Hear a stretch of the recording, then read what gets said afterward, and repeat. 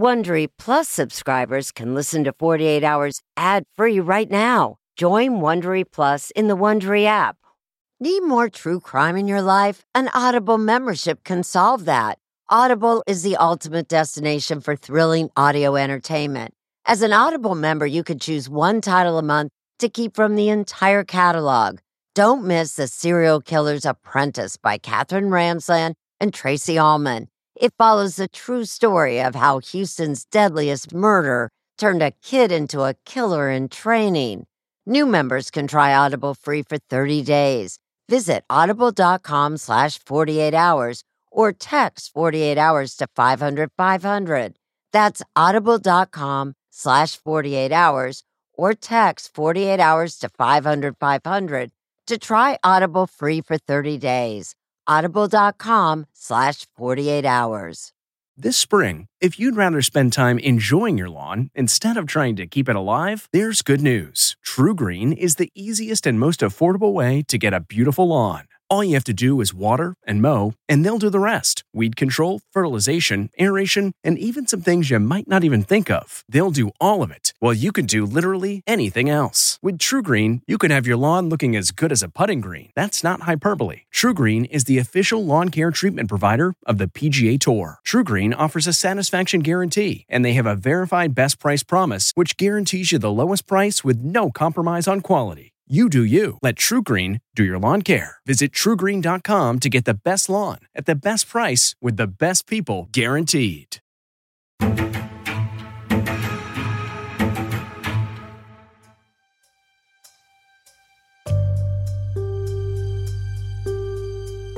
Welcome back to another episode of Mortem. I'm your host, Anne-Marie Green, and today we're answering your biggest questions from our latest episode, The Hunt for Sarah Yarborough's Killer. Joining me are 48 Hours correspondent Natalie Morales and producers Chris Young, Ritson, and Lauren Clark, who reported and produced this episode. Welcome. Thank you, Anne-Marie. Hi, Anne-Marie. Hi, thank you for having us.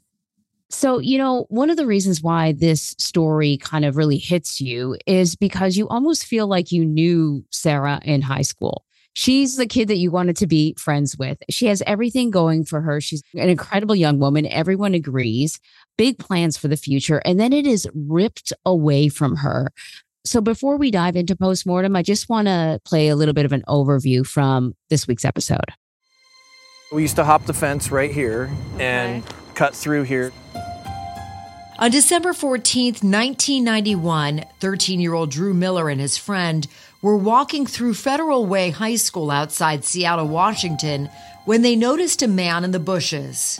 He's just staring at us from the bushes. That was pretty jarring. The mysterious man walked away, but he left behind a horrific scene. There in the bushes where the man had just been, the boys discovered the body of a young woman, 16-year-old Sarah Yarborough. It was absolutely horrible. Drew says his shock turned to fear when he realized the man, who was now just feet in front of him, was staring directly back at him. Does that look still haunt you? Oh, yeah. It's frozen in my mind. The boogeyman, then. Legitimate boogeyman.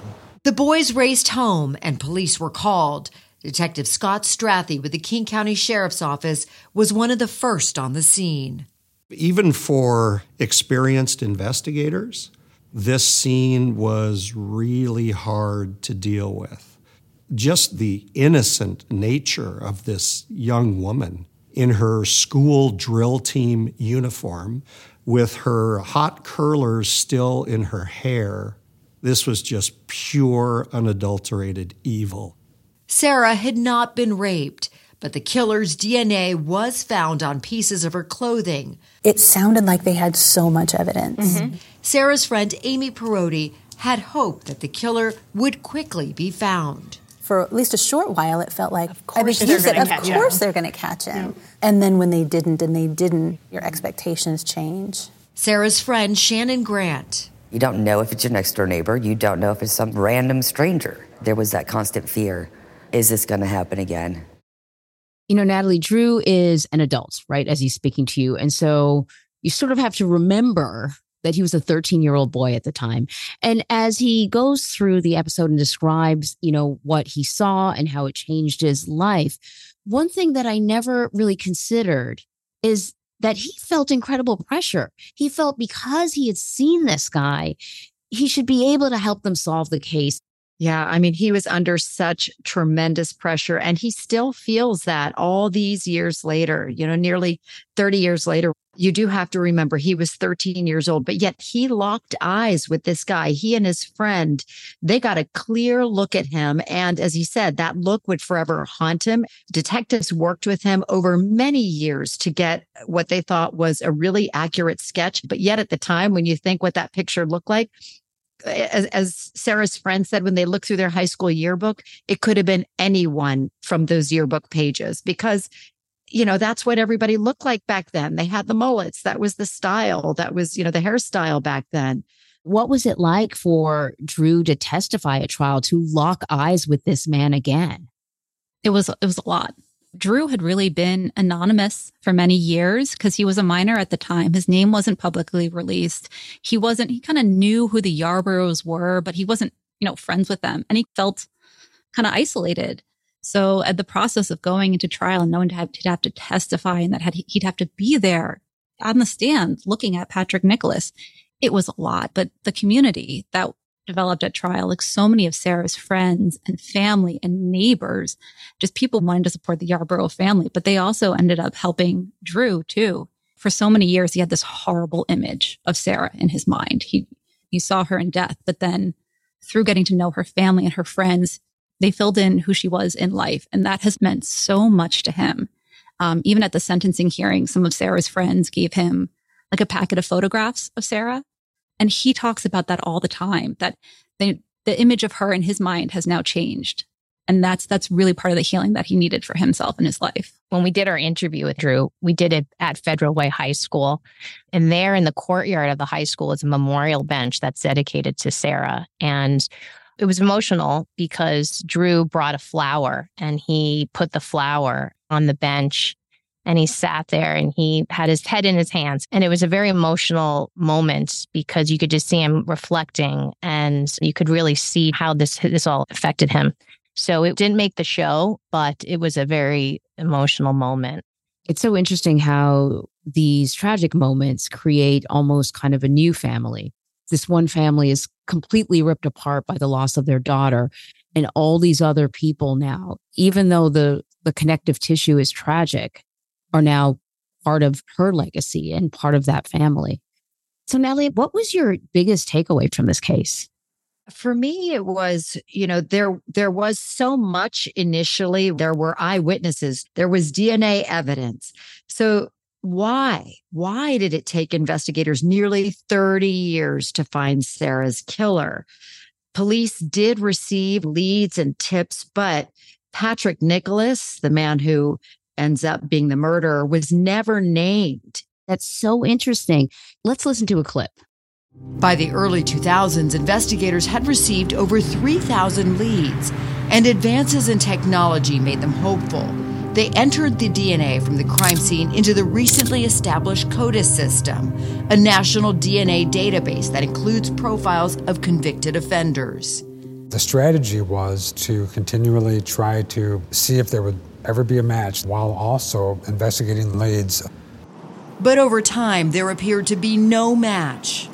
For us to have DNA evidence from the suspect but not have that linked to anybody, it just didn't make sense. It seemed hard to believe that the suspect hadn't committed any other prior crimes where his DNA wouldn't be in the system. Patrick Nicholas had a criminal record and he had attempted to rape a woman, as you saw in our story, the survivor, Ann Croney, who tells her incredible and harrowing story. That happened back in 1983. And while it was on his record and he served time for it, his DNA was not entered into the CODIS database back then. He also had another charge, first-degree molestation of a minor back in 1994, but he was able to plead that down. So he ended up not having to submit his DNA. So that's why he got away for nearly 30 years. And, at the time of Anne's crime and her attack in 1983, there was no CODIS database. That wasn't established until 1999. So, it seems like an outrage now, but back then it just wasn't part of the standard. It was really frustrating learning that he had attacked another woman, another young woman, Anne Croney. I want to play a little bit of her sound. I noticed his voice was getting shaky, and I told him I had to go. I went to close the door, and he put a knife to my throat. Everything kind of stopped at that moment. He told me to take my clothes off. Nicholas stuffed Anne's underwear into her mouth to prevent her from screaming, forced her out of the car, and led her to the riverbank. We got about halfway down the bank and he told me to stop. I ran and dove in the river because I was thinking he couldn't swim. Swam as hard as I could. Swam for your life. I swam for my life. It's incredible that Anne has a presence of mind to know, hey, jump into the water. I just had a conversation with this guy. He says that he can't swim. I'm throwing myself in there. It's really remarkable. It's truly incredible. In fact, Anne is just one of the most courageous people I have met. And I've met a lot of survivors over the years of reporting on these kinds of stories. There was also a moment that she revealed to us in our interview that she wanted to take back that part of her life. And in order to do that, she decided to do a triathlon over the summer, diving right back into those very waters that saved her life. She swam this time to accomplish an incredible goal, completing a triathlon. I think you hear a lot of survivors saying, I wanted to get myself back, my power back. And in that moment, she did just that. I was so moved by the fact that this moment in her life didn't define her at all. Yeah. She could talk about it. It's not like she was putting it in a black box and not acknowledging it, but she didn't let it be anything more than a speed bump in her life, Yeah. Natalie, that's a great story. After Nicholas was convicted for attempted rape of Anne Croney, the judge sentenced him to 10 years, the maximum sentence. But then Nicholas is released early on parole just 3.5 years later. Did anyone even call Anne Croney to let her know that he was out, or was that not the protocol? Nope. Anne-Marie, unfortunately, the answer is no. She was not notified at all. And she just told us that, she assumed that Patrick Nicholas had served most of his sentence. And that obviously wasn't the case. He was only in prison for 3.5 years. And I think this speaks to the way that victims were treated back then, 40 years ago. Anne told us she was quite upset when she found that out, thinking, I got justice for what happened to me, and thinking that he had served that whole time, and then finding out that had not happened really crushed her. And it's particularly devastating because if he had served the full sentence, he would have still been in prison in 1991 when he attacked Sarah Yarborough. And then we wouldn't even be talking about her murder. Why was he released so early? I mean, we got the records from, back then, and they really, he went through the parole board process. They considered him, he didn't have any major infractions on his record. He admitted to everything that he'd done. He admitted to Anne's attack. He said he had a problem. He realized it, and he wanted to get help. So part of the terms of his parole was that he would enter into a treatment program, that he would be getting this help that he needed. But as we see, it wasn't enough. But he did actually meet the standards at the time. When we get back, we're going to get into Sarah Yarborough's trial. Forensic genetic genealogy was at the heart of this case. But with Nicholas's attorney really calling into question the technology, would the jury believe the science? We're going to get into that after the break. Sound the gifting panic alarm. We've all been there. You need to find the perfect gift. You have absolutely zero ideas and you don't know where to start. Relax. Now you can use gift mode on Etsy. Gift mode takes the stress out of gifting so you can find the perfect item for anyone and any occasion. Just answer a few short questions about who you're shopping for and what they like, and gift mode gives you curated gift ideas based on hundreds of personas. Imagine pages of artisan espresso mugs for the coffee connoisseur in your life, Or for the pickleballer, customize paddle covers in every shade imaginable. Etsy's got you covered. Need to find the perfect gift? Don't panic. Try gift mode on Etsy now. Every day, our world gets a little more connected, but a little further apart. But then, there are moments that remind us to be more human. Thank you for calling Amica Insurance. Hey, I was just in an accident. Don't worry, we'll get you taken care of. At Amica, we understand that looking out for each other isn't new or groundbreaking. It's human. Amica, empathy is our best policy.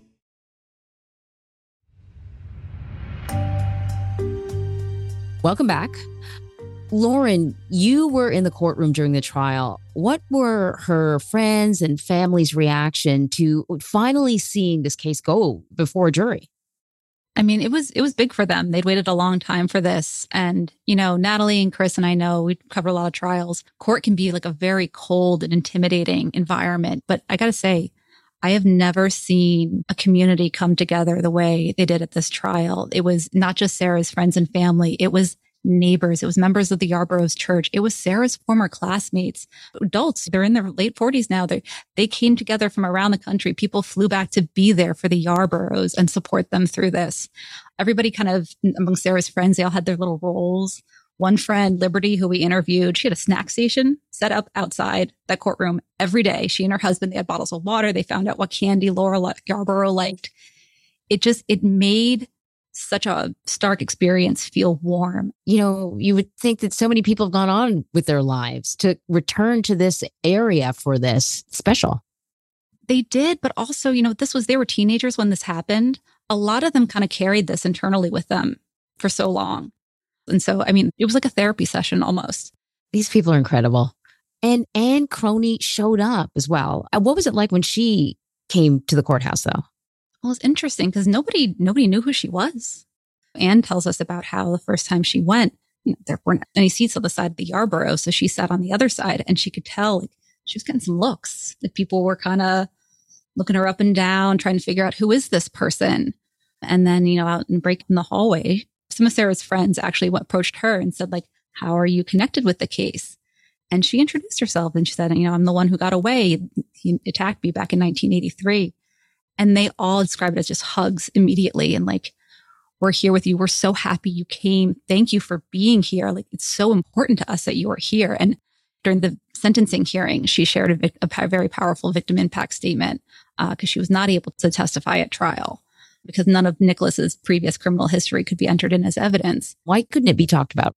Yeah, you know, it's at the discretion of the judge in every case of whether prior bad acts are going to be allowed in as testimony at trial. In this case, the prosecution put forward motions that they wanted to have Nicholas's criminal history entered into trial. And the judge ruled against allowing it because this case was going to be decided on this crime singularly. Forensic genetic genealogy played a vital role in finding Sarah's killer, but the defense really put it into question. Let's take a listen. Patrick Nicholas's public defender, David Montez, challenged how forensic genetic genealogy was used to first identify Nicholas. I want to dig into the science because the first time that kind of defense had been used in Washington state. They use technology that's not only unproven, but just wacky, really. He's not the person that killed Sarah.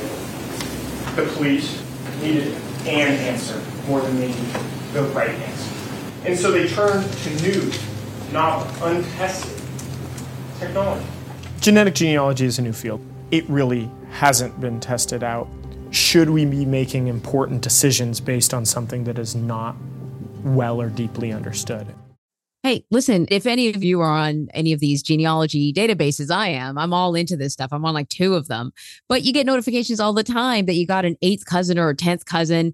You know, we're related to everyone. So you can kind of see where he's coming from in terms of this argument. But is it a strong argument? How reliable is the science behind genetic genealogy? Well, you know, it is a relatively new way of cracking cold cases, perhaps the most notable being the Golden State Killer case.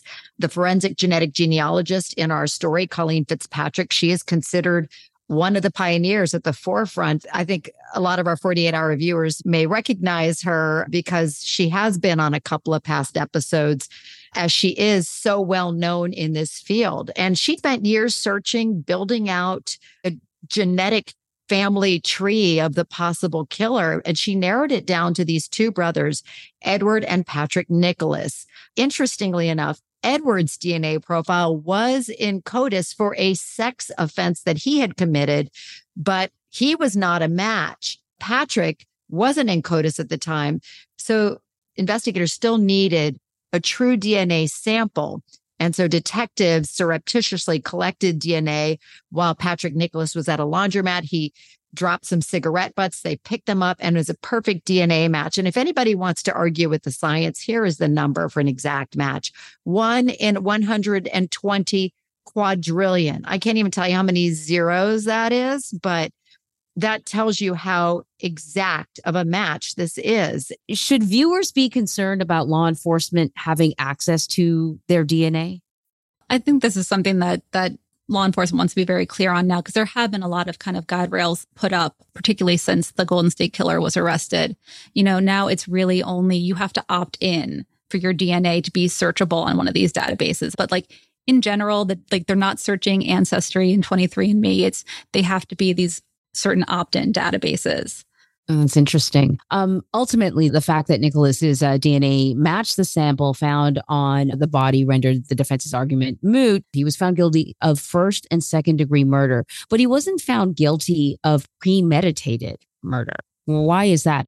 In this case, we didn't interview any jurors, but Lauren did speak to a couple of them after trial. Basically, they told her that there wasn't enough evidence to prove, how much, if at all, that Patrick Nicholas planned the murder.